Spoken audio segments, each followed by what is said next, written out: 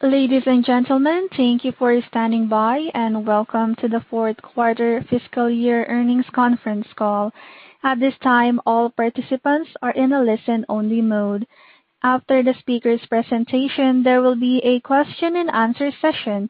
To ask a question during the session, you will need to press star one on your telephone. If you require any further assistance, please press star zero. Thank you. I would now like to hand the conference over to your speaker today, Ms. Kate Sidorovich, Vice President of Investor Relations. The floor is yours. Thank you. Good afternoon, and thank you all for joining us today, either by phone or by webcast, for a discussion about eHealth, Inc.'s fourth quarter and fiscal year 2020 financial results.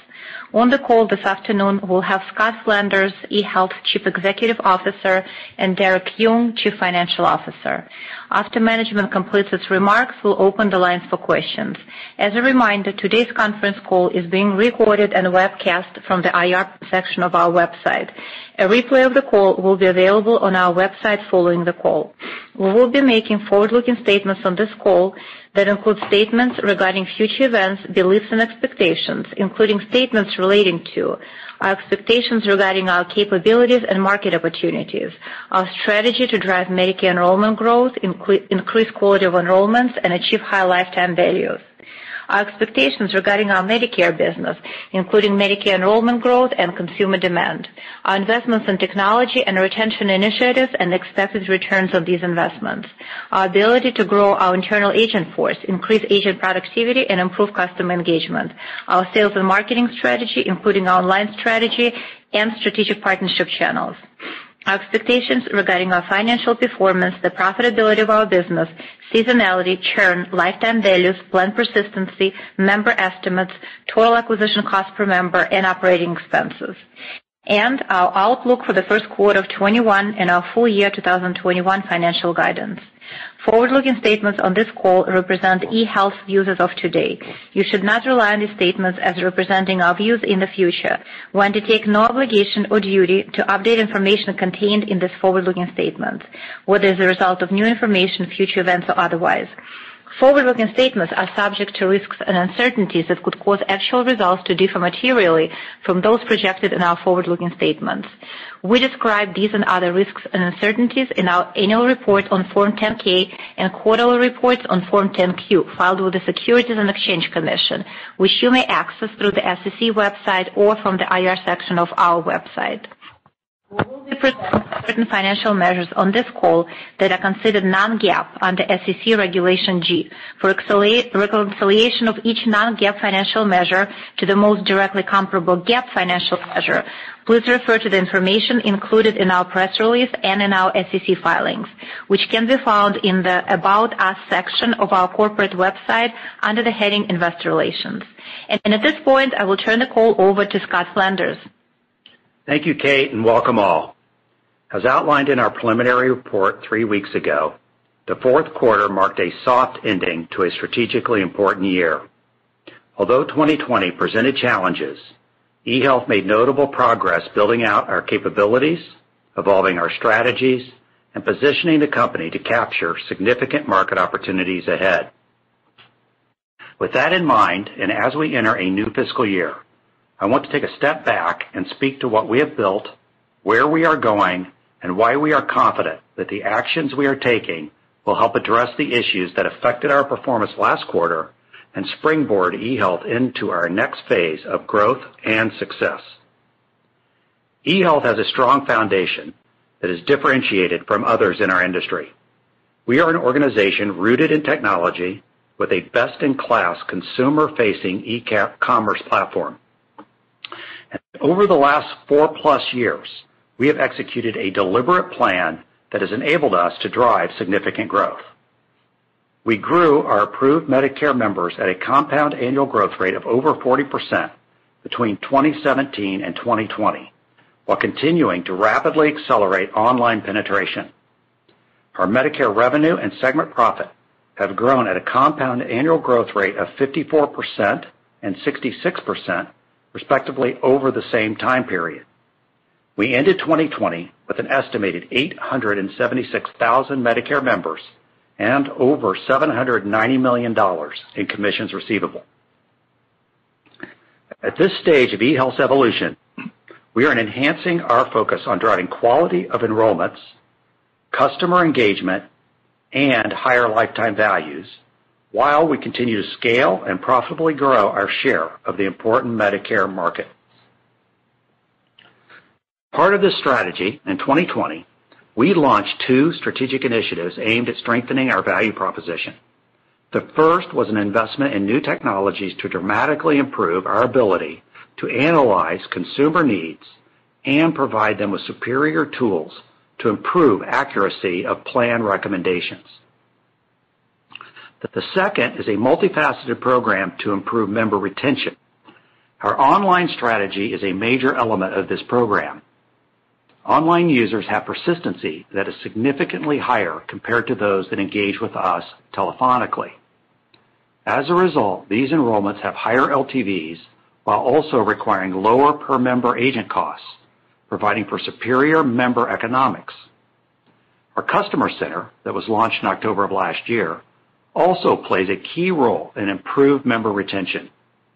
The Customer Center leverages our online capabilities and is built around our customers and their data in order to personalize customer experience and deepen our relationships with our members while increasing brand awareness.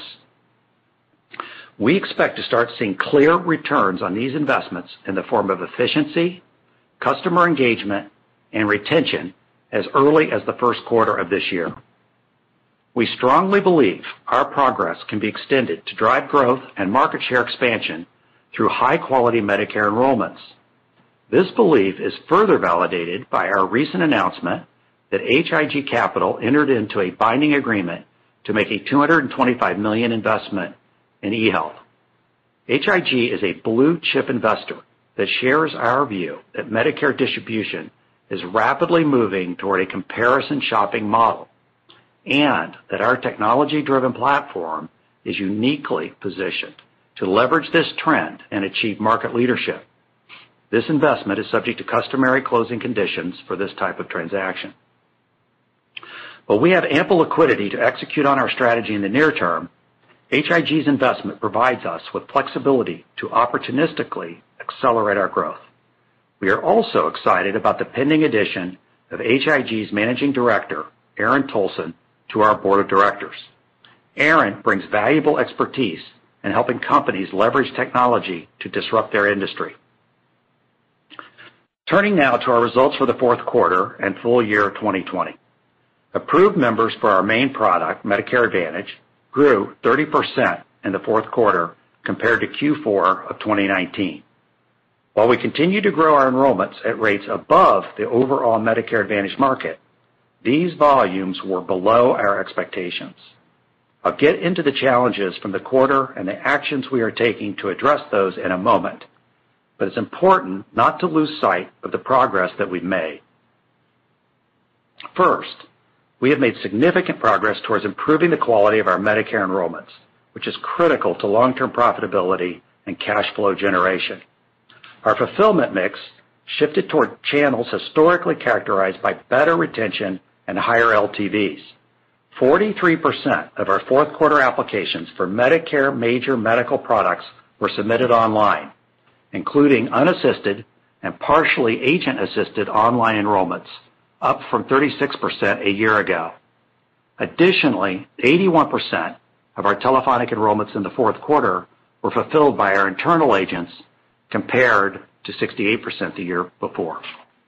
In addition to an ongoing shift in fulfillment mix, we have rolled out an enhanced lead segmentation and allocation process, introduced a dedicated customer retention team, and revised compensation structure for our internal agents, all in an effort to better align our sales organization with our broader strategic focus on enrollment quality and member retention.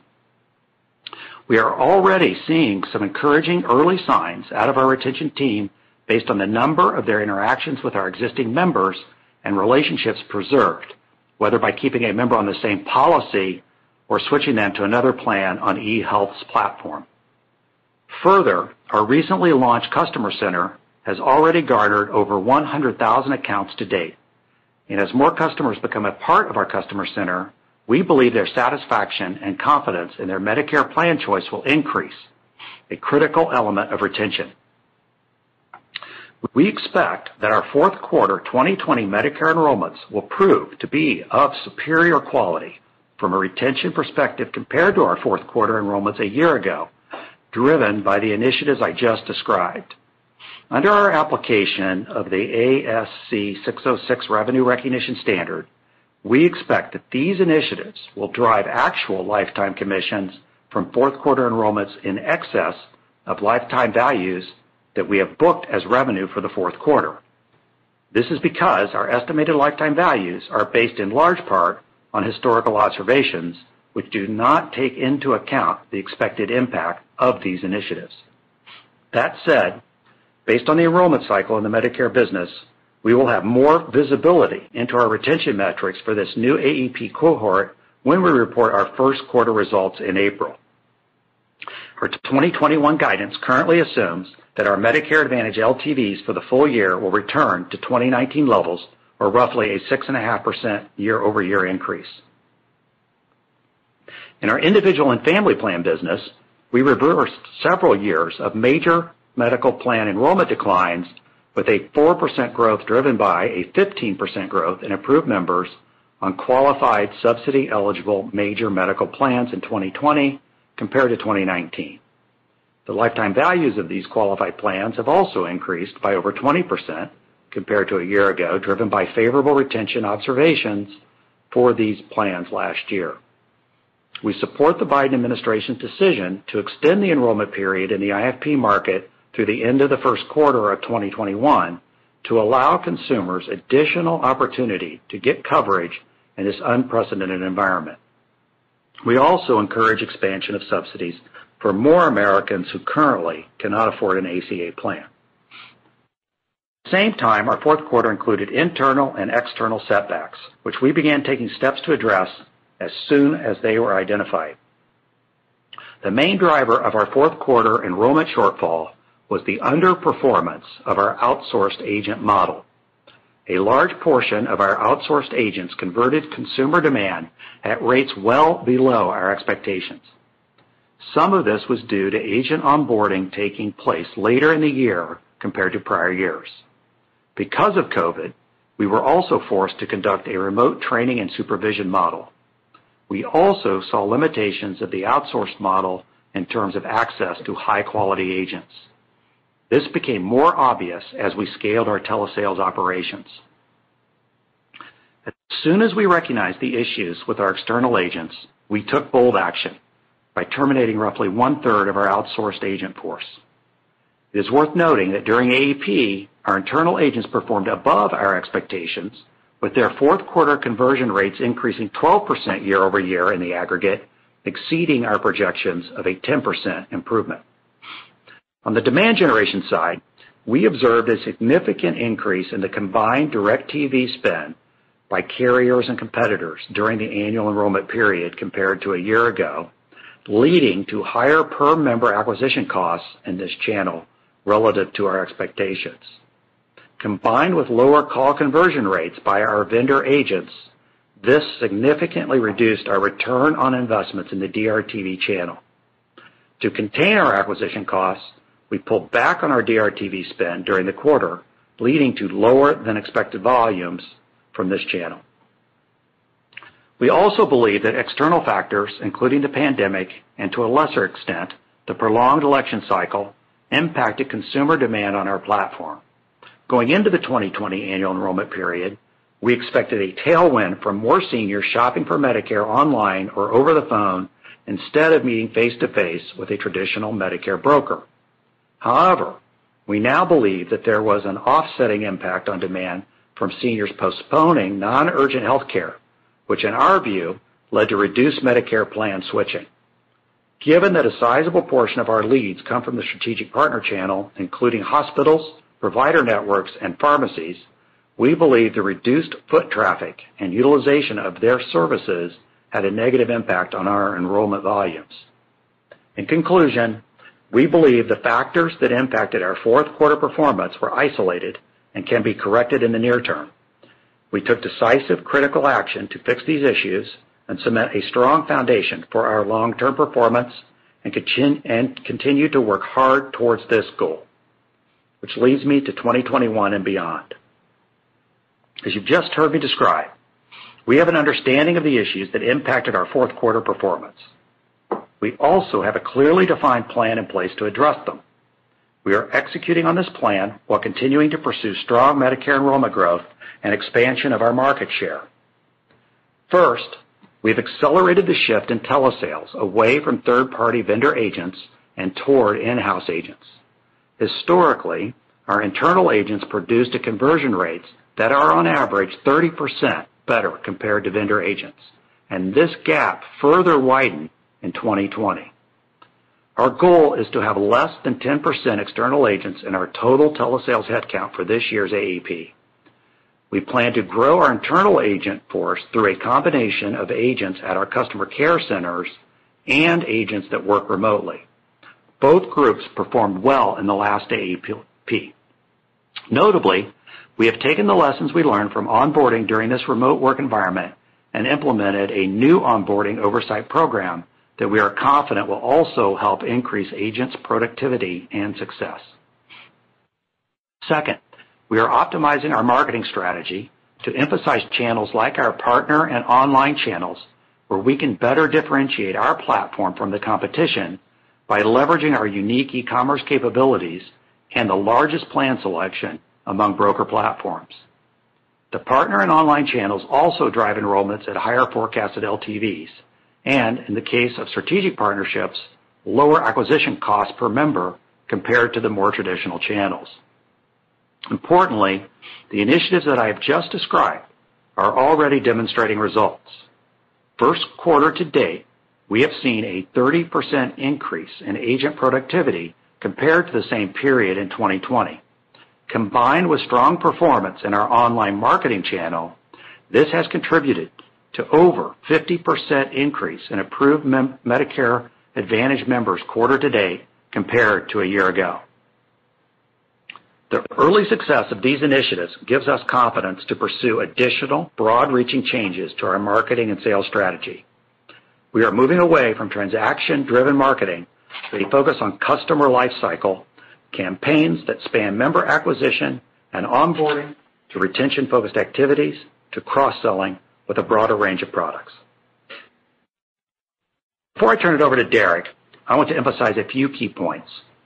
In 2020, we grew our Medicare Advantage approved members 39% and made a major shift towards enrollment quality and customer engagement.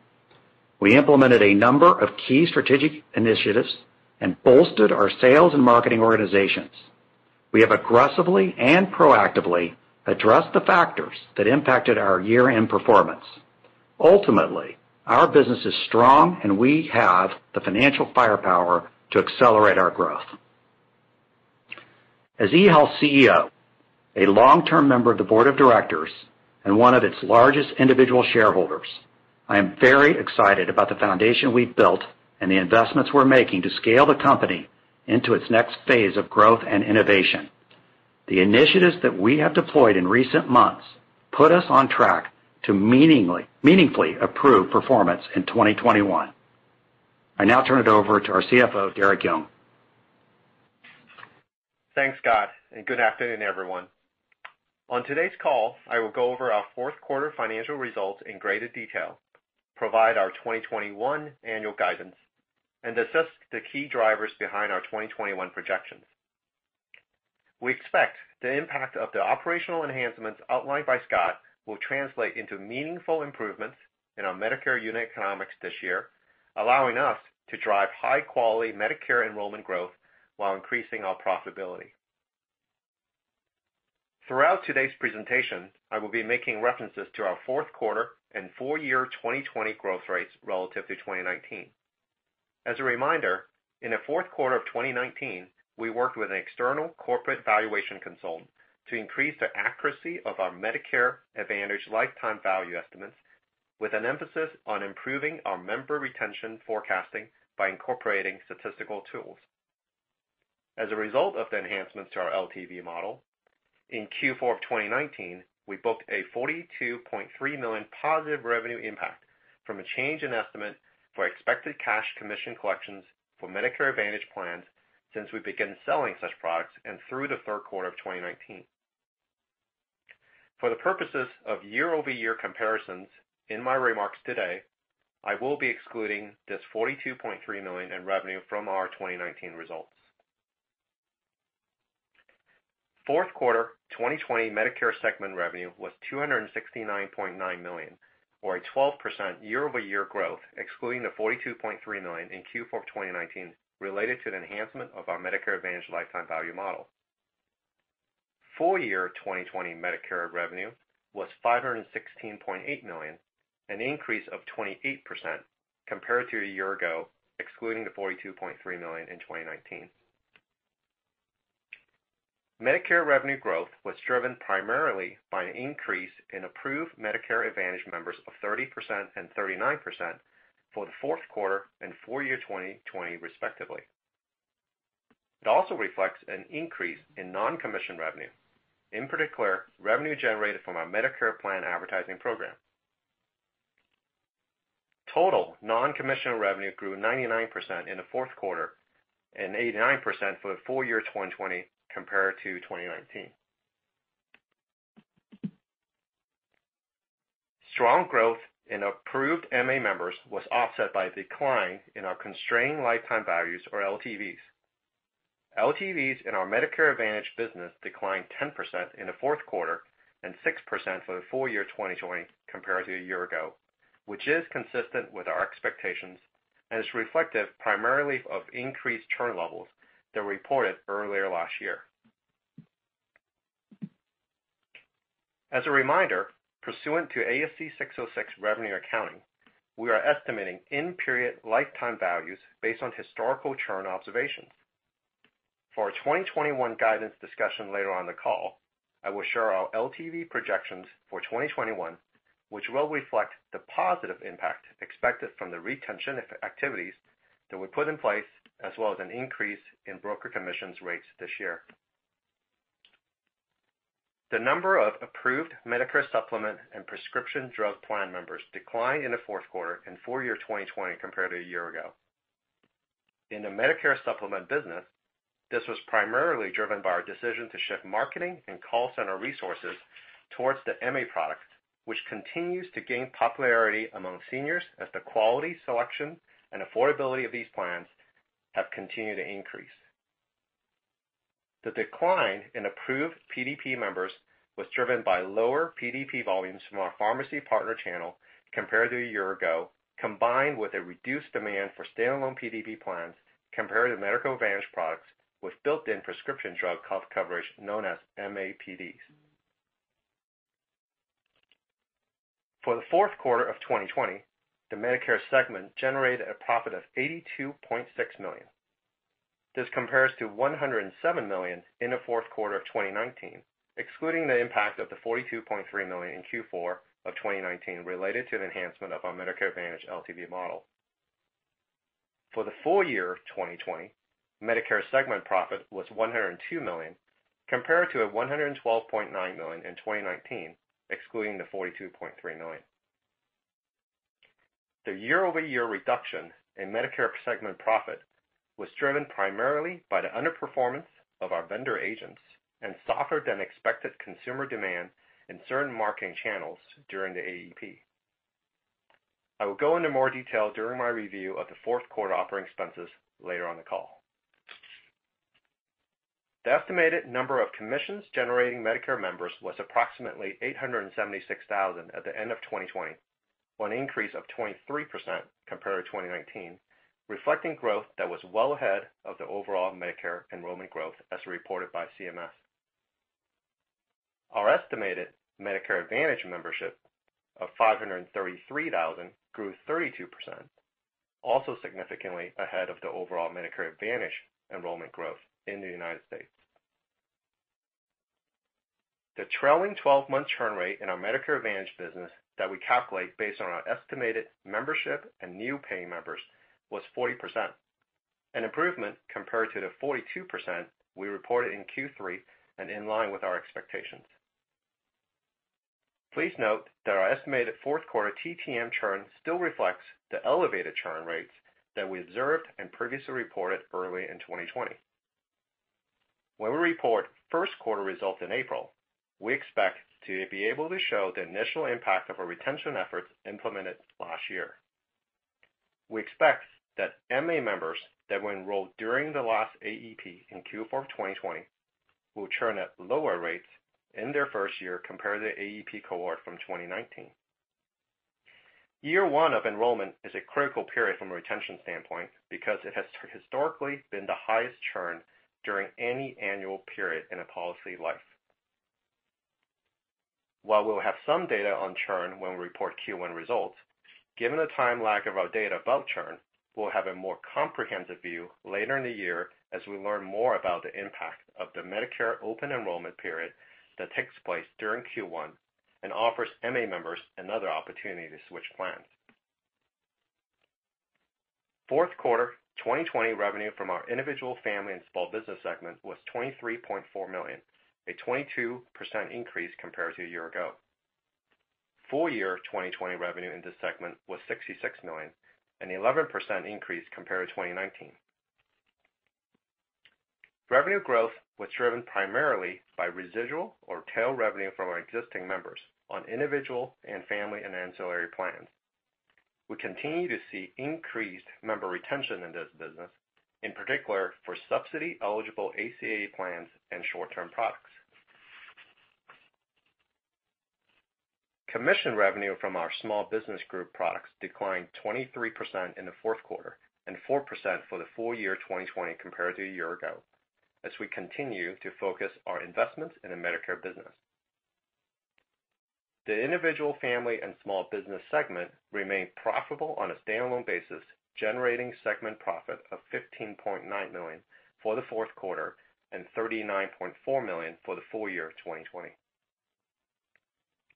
Our estimated individual and family plan membership at the end of the fourth quarter was approximately 116,200, down 10% compared to the estimated membership reported at the end of the fourth quarter a year ago. The estimated number of members on small business products was approximately 45,800 at the end of the year, a 7% increase compared to a year ago.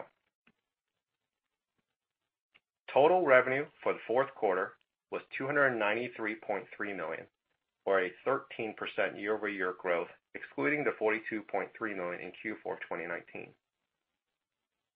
Revenue for the full year 2020 was $582.8 million, a 26% increase, excluding the impact of the $42.3 million in 2019. Now I'll review our operating expenses and profitability metrics. Our plan for 2020 was to build on 2 consecutive years of improving EBITDA profitability achieved in 2018 and 2019. We targeted EBITDA margin expansion through fixed cost leverage and lower agent costs per approved Medicare member, and planned to conduct more of our enrollments online. While we slowed down our fixed cost growth in 2020 relative to 2019 and successfully increased the percentage of fully unassisted online enrollments, the positive impact from these factors was offset by underperformance of our vendor agents and overall Medicare enrollment shortfall. During the fourth quarter, our vendor agents converted demand at lower rates relative to our expectations and to 2019 levels. Combined with higher lead costs in the direct TV channel that we observed this AEP, this resulted in unfavorable per member acquisition costs in our Medicare business. In addition, we made investments ahead of the AEP to prepare for the larger enrollment volumes that we anticipated, including prepaid marketing campaigns and vendor agent capacity expansion, which involved a meaningful upfront investment. Total variable acquisition costs per approved Medicare member grew 23% in the fourth quarter of 2020 compared to Q4 of 2019, with customer care enrollment costs growing 18% and marketing costs growing 26% over the same time period. After we terminated the underperforming vendor agents during the quarter, our overall call center productivity metrics rapidly improved, but not enough to fully mitigate the impact of the vendor agent underperformance on our per-member acquisition costs. On the fixed cost side, our fourth quarter non-GAAP technology and content costs, which excludes stock-based compensation, acquisition costs, restructuring charge, and amortization of intangibles, increased by 14% compared to Q4 2019. Non-GAAP general and administrative costs declined by 2% over the same time period. Fourth quarter 2020 adjusted EBITDA was $84.2 million, representing a 29% EBITDA margin, compared to $100.3 million or 39% EBITDA margin in the fourth quarter of 2019, excluding the $42.3 million. Adjusted EBITDA for the full year 2020 was $83.7 million or 14% margin. This compares to $90.9 million or a 20% margin, excluding the impact of the $42.3 million positive revenue impact in 2019. Please refer to our fourth quarter and fiscal year 2020 earnings release for a description of how we calculate adjusted EBITDA. GAAP net income was $59.9 million for the fourth quarter of 2020 and $45.5 million for the full year 2020.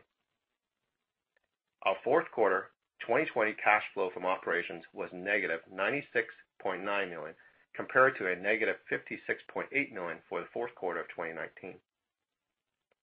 For the full year, cash flow from operations was negative $107.9 million. Capital expenditures, which include capitalized internally developed software costs, were approximately $23.8 million for the full year.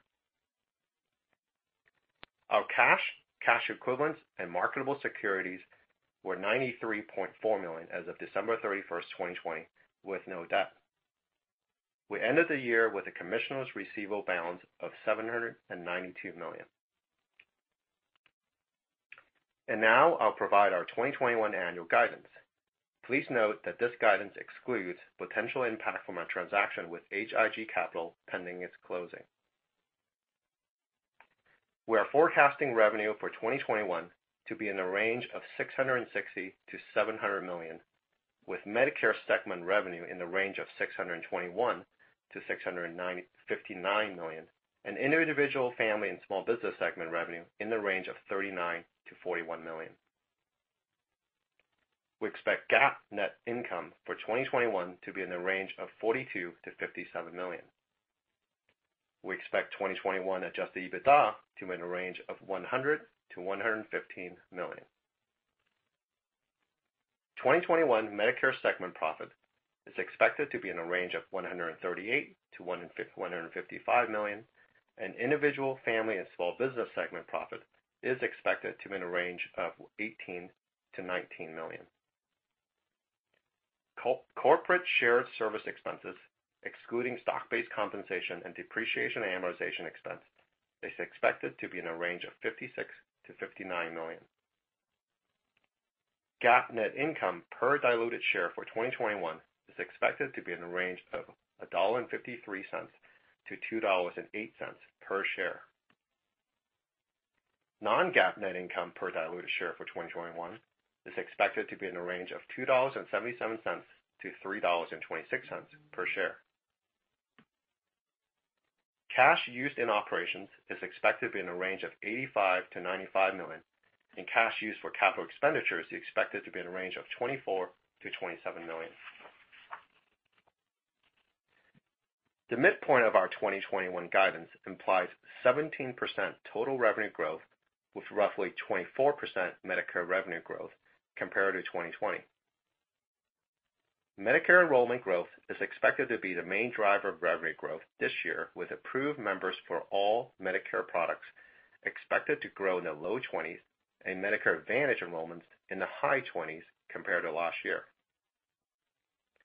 Medicare enrollment growth is expected to be accompanied by expansion of our Medicare Advantage lifetime values, which we forecast to increase approximately 6.5% for the full year 2021 compared to 2020. At the same time, we currently project that our non-commission revenue will be roughly flat with 2020 levels after growing close to 90% last year. In addition, we expect to see a decline in our tail of residual revenue in 2021. After booking around $38 million in net tail revenue in the aggregate across our Medicare, IFP, and ancillary products in 2020, we currently forecast to have little to no tail revenue in these areas in 21. Based on the midpoint of our adjusted EBITDA guidance, we expect to generate a margin of roughly 16% compared to our 2020 adjusted EBITDA margin of 14%. This margin expansion is expected to be a driver primarily by fixed cost leverage and a reduction in per member acquisition costs in our Medicare business as a result of improved productivity of our agent force and to a lesser extent due to changes to our marketing mix with decreased reliance on DRTV and increased contribution from fully unassisted online enrollments to our total Medicare applications. The forecasted reduction in our per member acquisition costs, combined with an increased Medicare Advantage LTVs, is expected to deliver a meaningful expansion in our Medicare member economics for the full year 2021 compared to 2020.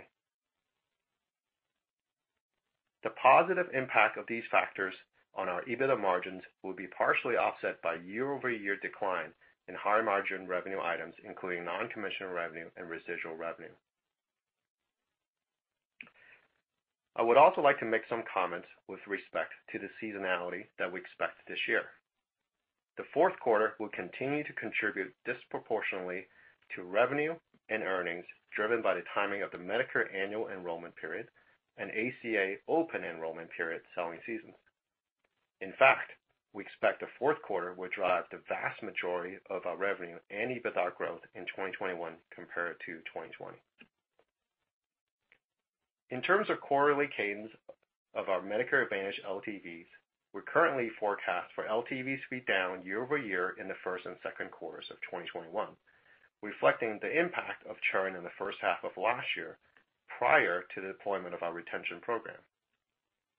We project that LTVs will start increasing in Q3 compared to Q3 2019, with the largest year-over-year increase of 10% or better expected in the fourth quarter, driven primarily by what we believe was a significant increase in quality of MA enrollments in Q4 of 2020.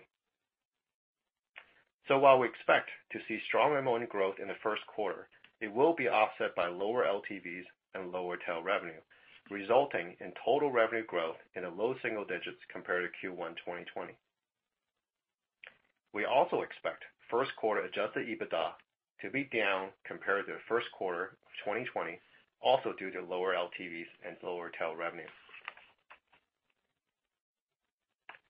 Finally, with respect to our online strategy, we expect that online enrollments will represent 43% of our total 2021 Medicare major medical enrollments compared to 37% in 2020.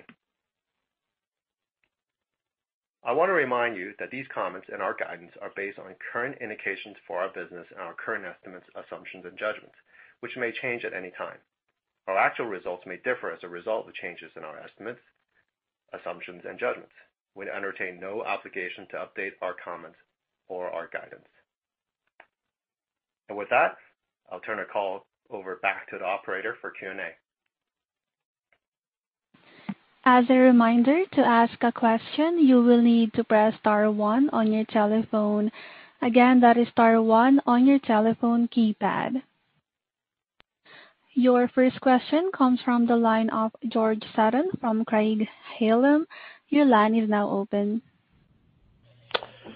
Thank you. I wanted to address what you just said about your online goal for 2021 being 43%. You ended Q4 with 43%. I'm curious why that number isn't higher, given that is clearly a strategic advantage you have in the market.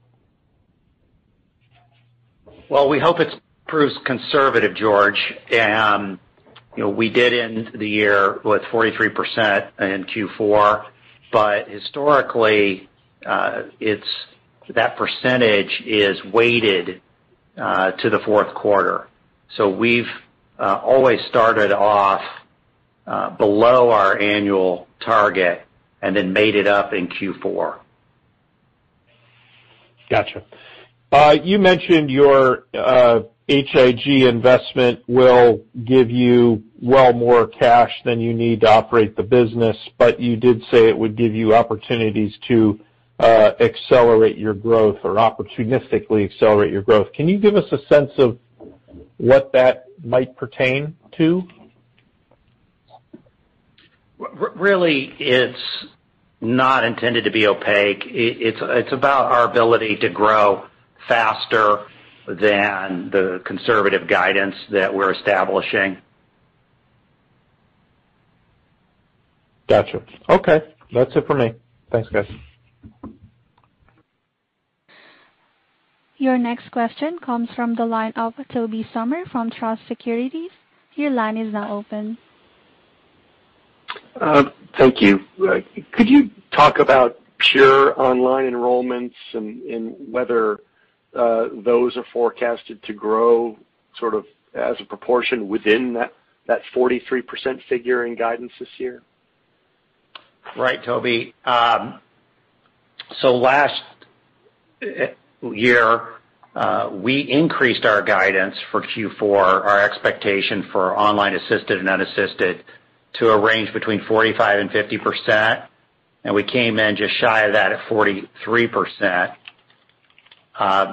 It was the unassisted that hit our number, but our assisted, which is agent, it's a partially agent and partially e-commerce enrollment, is where we missed, and it's because the agents were newer and did not deploy our tools with the same efficacy as seasoned agents. Okay. Could you talk about the customer center and maybe catch us up on how you think the rollout went and when this will start to impact the business and how? Well, it was very encouraging. Certainly the bright spot of Q4 for us. We launched it in October. We hoped between 20 and 25,000 seniors would register.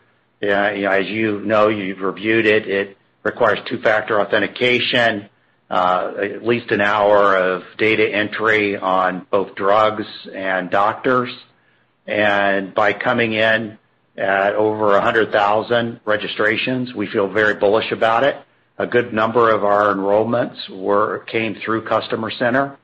It's early for us to predict what the benefit will be on retention, but I think if you just think about it logically, a senior that's invested that amount of time to enter their information, we believe will be less prone to responding to a direct mail piece or a DRTV ad and switch when they would have to repeat all of that information over the phone, where now they have it in a secure format, password protected. So we feel that this is going to improve our engagement with the seniors, but also we think the persistency will be very long on seniors that have made the effort to enter all of that information. Okay, last question for me. Have you strategically, what are your thoughts on the company needing to have some different businesses to keep your internal agents busy, productive, and well paid during the non-Medicare selling seasons? Yeah, I'll start, but then I'd like Tim to weigh in on this. We've relied primarily on an inbound model, and we are increasingly deploying outbound efforts and powering all of our agents with a cloud-based telephony system that enables them to toggle back and forth between inbound and outbound, and we're seeing productivity improvements from that. But Tim, perhaps you could speak to this a bit? Sure. I mean, you hit an important point, Scott. We are pushing with our internal agents for them to be productive in more ways and more versatile than they've been in the past. and we piloted having outbound agents switch to inbound, as Scott just mentioned, and saw them be more productive during the AEP than inbound only. We are toggling our agents between retention activities and acquisition activities, but we are also experimenting with other business lines, and as we have success, that will provide additional opportunities for our agents to earn in Q2 and Q3. So the workforce is becoming more versatile, and as it's an internal workforce, we're able to invest in them more aggressively than we could with a vendor workforce. Thank you. Your next question comes from the line of Jailendra Singh from Credit Suisse. Your line is now open. Hi, thank you. Just first quick clarification on your comment that your target of having 10% external agents in 2021 versus 43% in 2020. Just curious, why not go all internal agents? Are there any contractual obligations with any of these vendor agent groups? Just curious about that 10% figure. Yeah, I understand the question, and it's logical. What we found when we terminated over a third of our external agents, and as we came into the year, the new year, we typically let go a vast majority of the seasonal agents, but we have over 100 that are performing at rates higher than our average internal agents. So, when you staff up to that magnitude of external agents, some of them are going to be outstanding. And that's why we think it could be as much as 10% of our capacity might be third-party agents. We don't have anything against it, Jailendra. It's just that that model did not perform for us last year, and so we're going to materially reduce our reliance on the third-party agents. That's fair. And did you give the figure, like how many total agents you plan to add this year in 2021? It's a lot. Tim? Well, we're not giving a specific number, but it will be, our ramp is entirely focused on the internal agent side. So we will have flexibility and ongoing relationships with our vendor partners, but the intention is to just keep the high performers and to build our ramp on the internal side. And we're starting earlier this year. Our first class has already been hired. So our ramp is already underway for the AEP, and we'll probably provide more guidance later on in the year. Okay, and then one last one. Can you flesh out a little bit more about your outlook with respect to non-commission business, which you expect to be flat year over year in 2021? Some of your peers have talked about expanding these dedicated partnerships with health insurers to drive this non-commission business. Just curious about your thoughts there, and how do you think about long-term growth prospects in that non-commission piece of the business? Tim, I'll let you take that one. Well, I think the non-commission piece, it really in some ways lags the performance. And so with us having, underperformed in Q4, we have modest expectations of how much we can expand the non-commission line. But as we're able to see the benefits of this shift in strategy and outperform expectations, then we think that can expand again in the future. Okay, thanks. Your next question comes from the line of Dave Styblo from Jefferies. Your line is now open. Hi there. Good afternoon. Thanks for the questions. Scott or Derek, as a question for you on just the margin outlook over time. It wasn't too long ago last year that you guys talked about growing the business from almost a mid 20% margin in 2020 to something that would approach 40% in 2024, and then operating cash flow turning positive in 2022. So can you give us a sense of how you feel about those longer term targets? Has the business changed in a way that it's going to make it much harder to achieve those objectives that you had outlined in such a way that the glide path there will be slower, or that those peaks or just might not be attainable? Yeah, I'll start and then pass it to Derek. We are a year behind, so the issues that we dealt with last AEP have extended out the period by which we will achieve cash flow positive for sure. But the issues that we face, Dave, were really isolated, and they're not industry issues. So we just ran into the natural end of our ability to make the seasonal agent model work. And so the underlying margins are actually have opportunity to improve. We commented in the formal script that notwithstanding our miss in Q4, our internal agents improved productivity by 12% over 2019. We had projected that they would improve productivity by 10%. So we had a 20% overperformance in their productivity compared to what we expected. So we see plenty of margin room. And will we get to the 40s in the out year? Maybe not. But will it be high 30s? I have no doubt that we will achieve those levels. Derek? Yeah, so Dave, Scott is right that we are roughly a year behind in terms of the cash flow expectations relative to what we have previously stated in terms of when we'll cash flow break even on the operating side. On the margin, which ties closely to the unit economics, implied in our guidance is an improvement in unit economics to levels that we saw in 2019. So again, about a year behind on where we've been tracking to that. Now, with that said, we did succeed in our unassisted online enrollment targets for 2020, which is an area of biggest cost leverage as we expand online. So that is still an item that will give us favorable traction in terms of ability to leverage online to get more financial leverage. Okay, got it. And then on the guidance, you guys talked about the MA LTVs increasing 6.5%. That's embedded in the outlook. Can you give us a sense of how much of that is rates versus the improved retention? And a follow-up question on the retention area there. I know you guys are encouraged by some of the signs that you're seeing. I guess one concern I would have is in the fourth quarter. Can you tell me about the productivity and the quality of the business that those external agents produced? Obviously, you decided to eliminate a third of them, but is there any risk that those folks there would be just not having duration as long as you'd expect? And how do we just get comfortable that you're going to really capture that retention improvement that you're expecting to?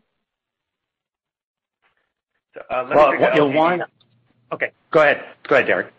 Yeah, I was going to take the LTV piece, and I'll pass it back to you, Scott, and Tim as well on the expectations relative to improvements and retention. So on the LTV piece, Dave, it is important to keep in mind the seasonality of the LTV improvements, which I commented on in the prepared remarks. So the important benchmark is the 6.5% that you talked about on a full-year basis, but behind that is the 10% improvement or more in Q4, given that is the biggest impact that we expect given the retention efforts and also obviously the quarter where AEP happens.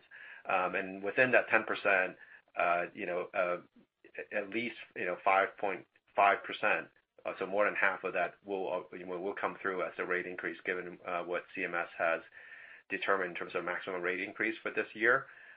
If you recall, and when we outlined the full set of retention and churn improvement initiatives earlier last year, the aggregate of the potential improvements of those initiatives plus the rate change would actually drive us to be better than what we have implied in our guidance. So we are actually hoping that will come through, but obviously our guidance is below that level.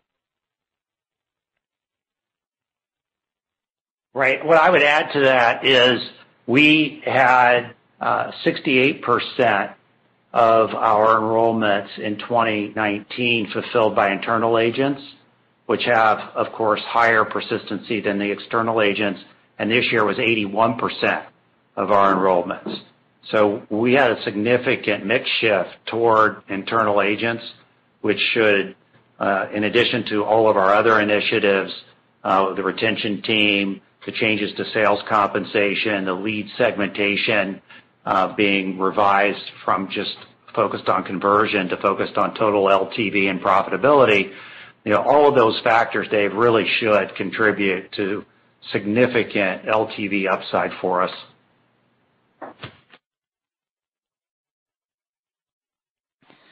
Your next question comes from the line of Greg Peters from Raymond James. Your line is now open.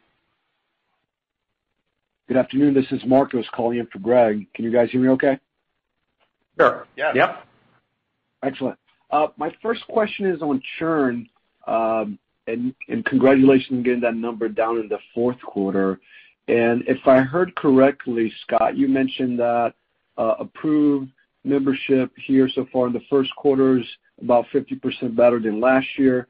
I think that in the fourth quarter of last year, you reported the first quarter of last year, you reported some similar growth rates, and that's when churn spiked.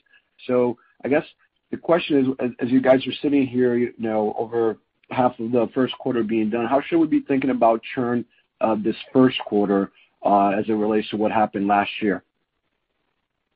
Yeah, so we believe that the churn that we experienced last year when we learned that we had elevated churn, that it related to the 100% MA growth that we generated in the 2019 AEP. So the churn was happening in Q1, but it was related to enrollments in Q4.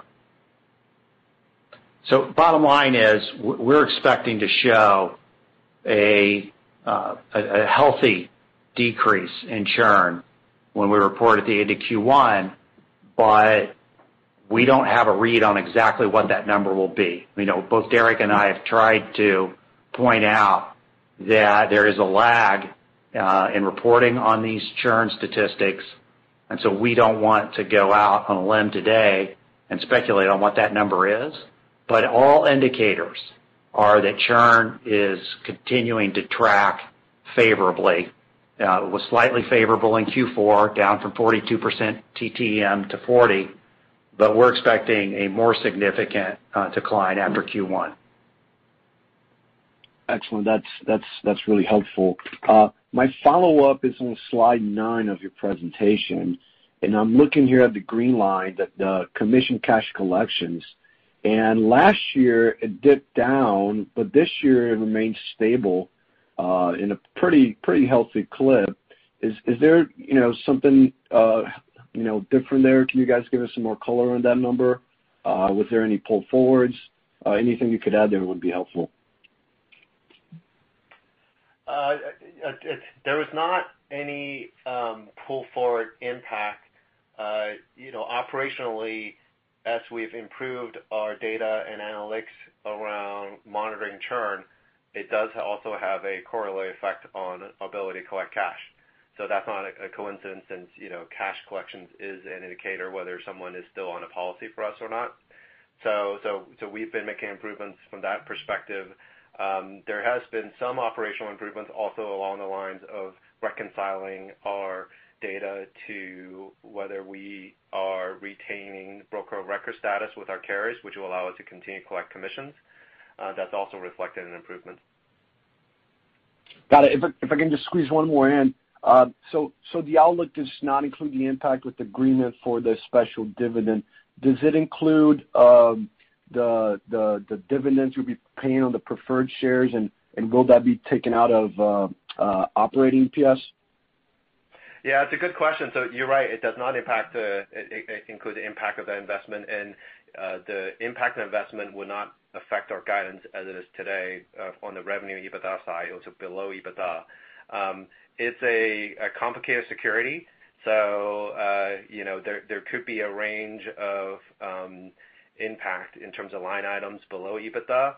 I expect that we will see the impact on dividend payout, which will be below net income in terms of what would be between EBITDA and net income. And then I'll expect the impact on diluted shares because it is a convertible that has the ability to convert into common, which will fluctuate depending on the strike price and also stock price, given the current valuations.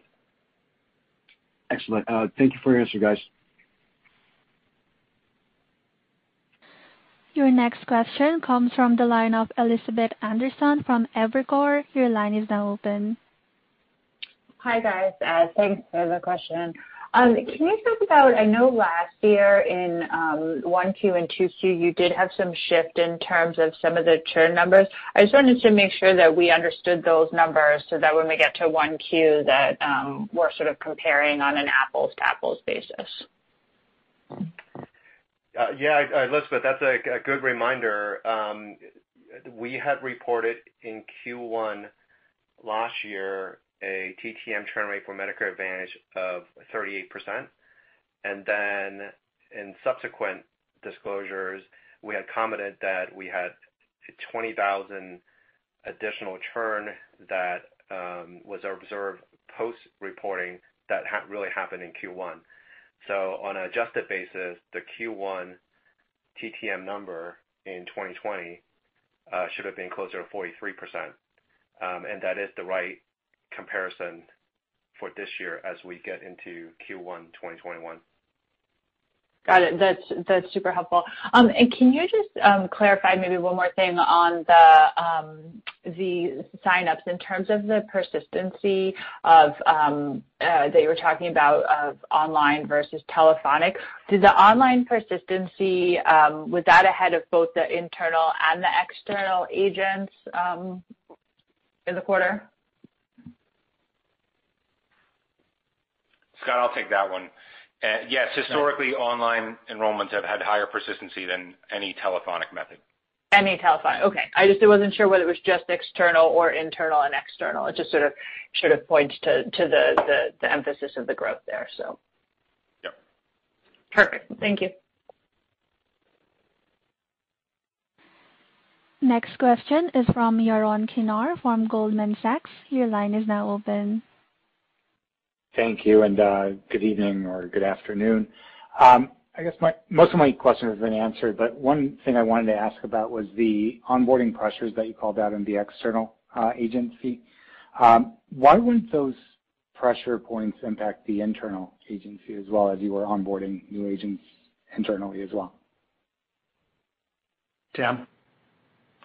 So we think the primary reason is that the hands-on management that our subject matter experts deliver to the vendor agents in season just wasn't able to be done in the same way or with the same effectiveness as it has in previous years.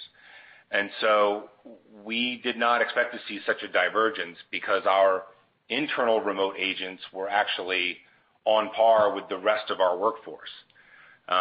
So it was that we weren't able to be on site with them, coaching them in the same way that we have in years past, that we feel like they were less effective. Okay. So if you were to measure the productivity of first-year internal agents this year compared to prior years, how would you compare the productivity or the measurement of success? They were higher than previous years because they were a large portion of our overall internal mix or our internal workforce. We saw the internal workforce in total be more productive than we expected it to be, and so those first years were ahead of expectations as well. Got it. Okay, that's helpful. And then maybe I'm thinking about it incorrectly, so any help there would be appreciated. Derek, I think you had mentioned that you expected LTVs to really kind of lap and start improving in the second half of this year. I guess where I'm confused a little bit is you have churn improving. I think you have the 2018 cohort lapsing or coming off the LTV measurement. Why wouldn't we see the LTV improve earlier than the second half? Yeah, so the way our prediction model works, which is by looking at actual observations. So until we see the data coming out of AEP 2020, which are people who just had policies that became effective in January 2021, that will not get picked up on the LTV projection. So with expectations that churn for that group will be lower that will drive LTVs improving in the quarter that those enrollments will come in the following year, which would be Q4 this year. Right, but don't you have the data around the churn and the observations by the second quarter? We will, but those data reflects cohorts that are enrolled in Q4. So the prediction is also on a monthly cohort level, Yaron. So when we predict, we say, hey, how do we expect persistence to be different for someone who enrolled, in October for January effective, and base it off of what we've seen historically. So you're right, we'll have seen historical observations, but we have to be against the month that those cohorts are measured against. Okay, thank you. Next is from Jonathan Young from Barclays. Your line is now open.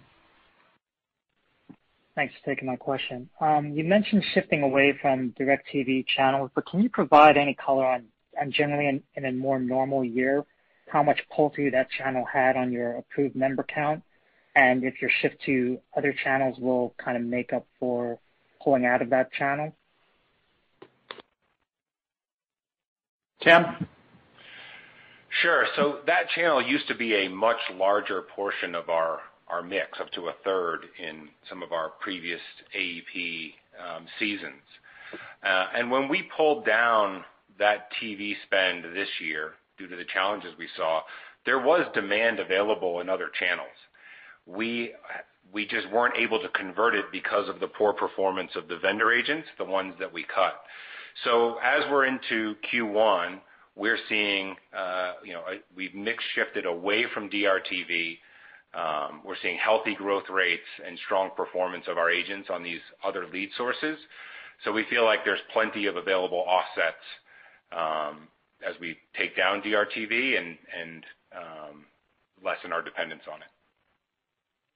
Okay. And then I know you're not giving a specific agent count or hiring count for the year, but I mean, is the goal at least to get back to where you ended the year at, considering you're cutting a fairly significant amount of external agents?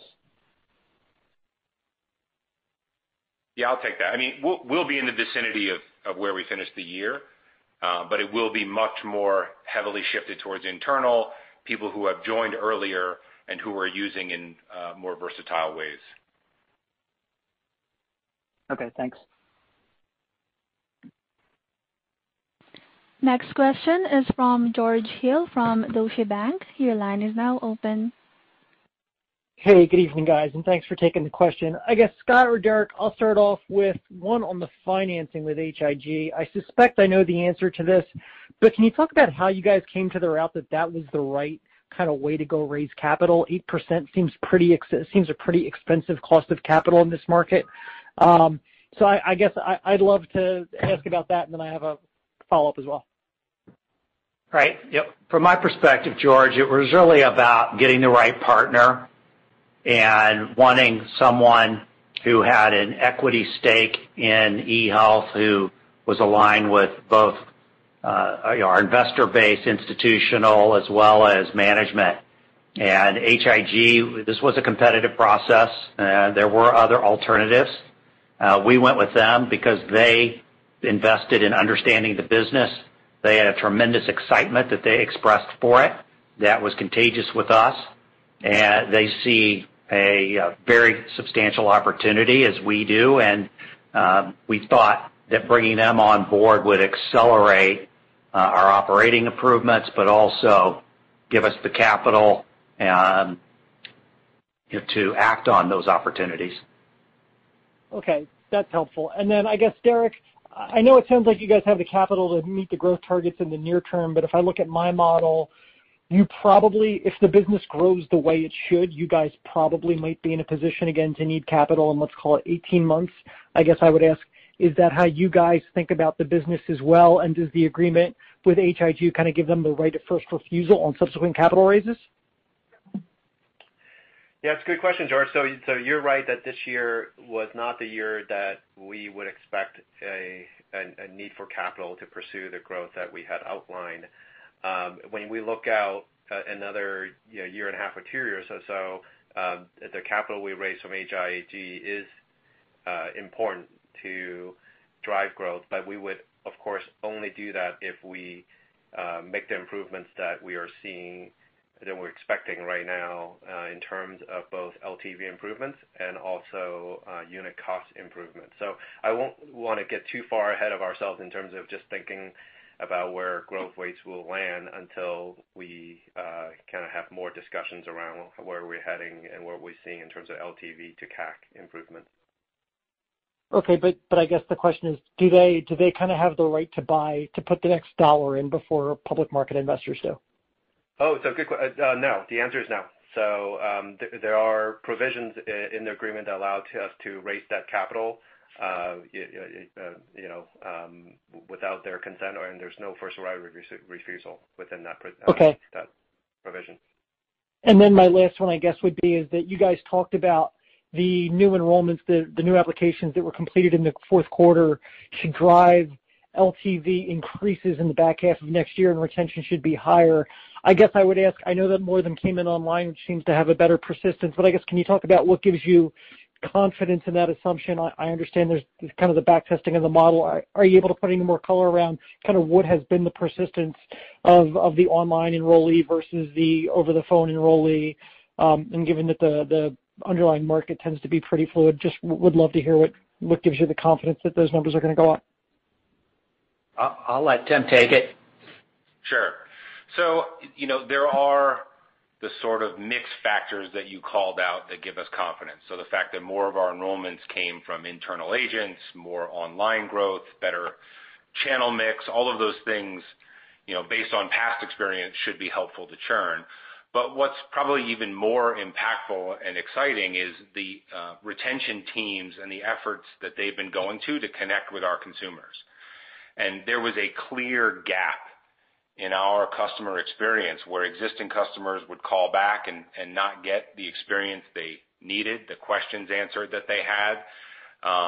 And we're doing a much better job proactively following up with customers on an outbound basis, whether it be by phone or by email, to understand if they still have questions and there's ways that we can help them. So we have a better read of what's going on in our book than we've ever had before. And the early signs from July onwards of things like the compensation plan and some of these teams indicate they should be meaningful movers of churn. And so, we're sort of cautiously watching the numbers, but every sign suggests that it should be getting better. Okay, and then just for that, I'm going to ask you a quick follow-up. Are we differentiating between churn and retention here? Because I know that while we've talked a lot about churn, I at least tend to think of churn as something that happens as a result of the MA market, and retention is something that should be in your control. So I guess if you would just if you could differentiate for me targets to reduce churn versus targets to improve retention. Sure. Yeah, we use them a little bit interchangeably in our context because it's all done on a policy basis. But you're right that the difference between losing a customer and losing a policy are very different. And that's where, again, the development of our retention team to take inbound calls from existing customers and give them a different experience than someone we've never seen before. The use of things like the customer center to hold on to data and proactively reach out to customers to say, hey, your plan may not be the right plan for you anymore, or the plan you're in looks pretty good, nothing to do for this season are things that we just started to do this year and will continue to build on as we go through 21 and beyond. So we expect to do better at retaining customers, and we also expect to do better at retaining policies with the changes we've made. Next question is from Frank Morgan from RBC Capital Markets. Your line is now open. Good afternoon. One follow-up there in terms of the changes in the agent compensation. Have you seen any fallout as a result of that from losing attrition from more productive sales members? No, we're really encouraged by what we're seeing because we built the plan in a way where experienced agents who know how to sell and know how to put people in the right plan have an opportunity to earn more in this system. We score them higher, we route them calls more aggressively, so high-performing agents do better in this system than they would have in the old system. Gotcha. And there was also some discussion on a competitor call about some changes in commission structures to improve the upfront cash collection or the cash receipts. Just curious if you've had similar thoughts or where are you on that issue? Yeah, I can take that one. So, Frank, we also are having similar discussions with our top carrier partners. I can't say they're exactly the same because it was fairly vague. Also, what I've heard on the other calls, but in terms of moving to a structure that more closely align with performance and payments more upfront to help us with kind of manage cash flow, given how the life cycle works with upfront cash invested in sales and marketing and then commissions collected later. That is something that we're actively engaged in with the top carriers.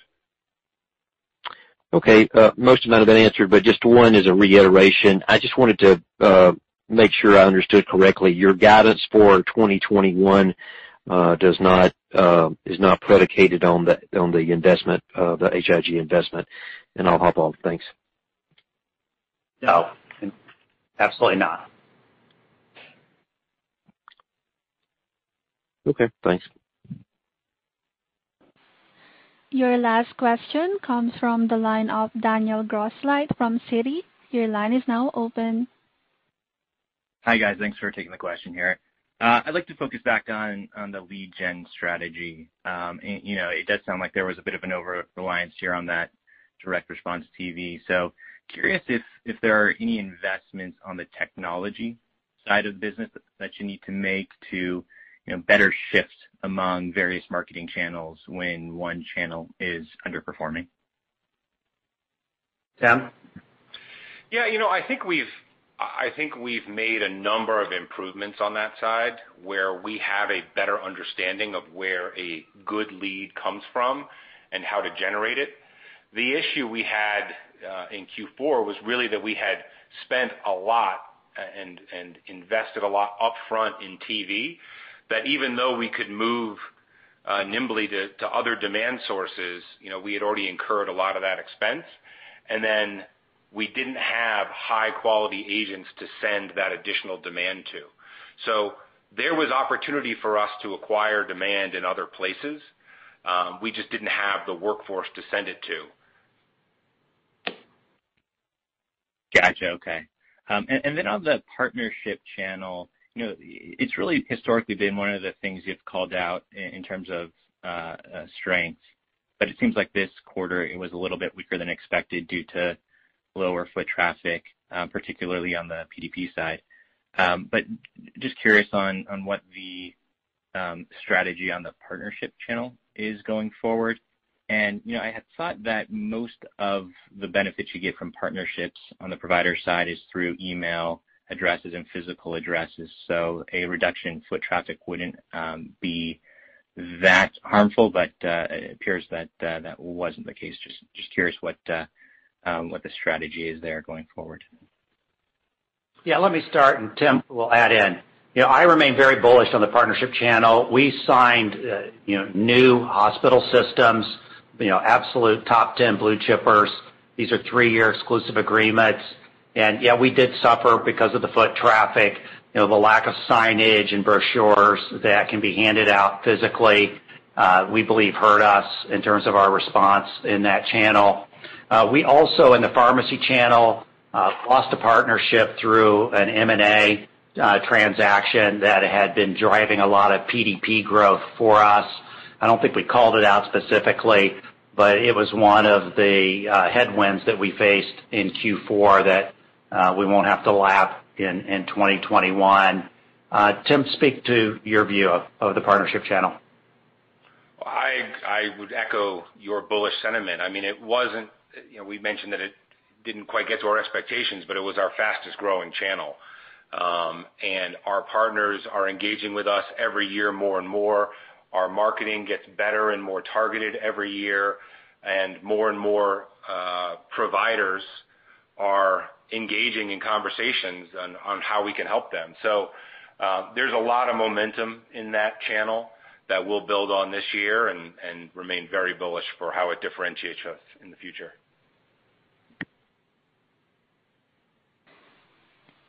Thank you. And there are no more questions at this time, presenters. I'll now turn the call over to Scott Flanders for closing remarks. Thank you, everyone. I know we ran long, but I appreciate the quality of the questions, and we look forward to having a much more positive update after Q1. See you soon. Ladies and gentlemen, that concludes today's conference call. Thank you for participating. You may now all disconnect.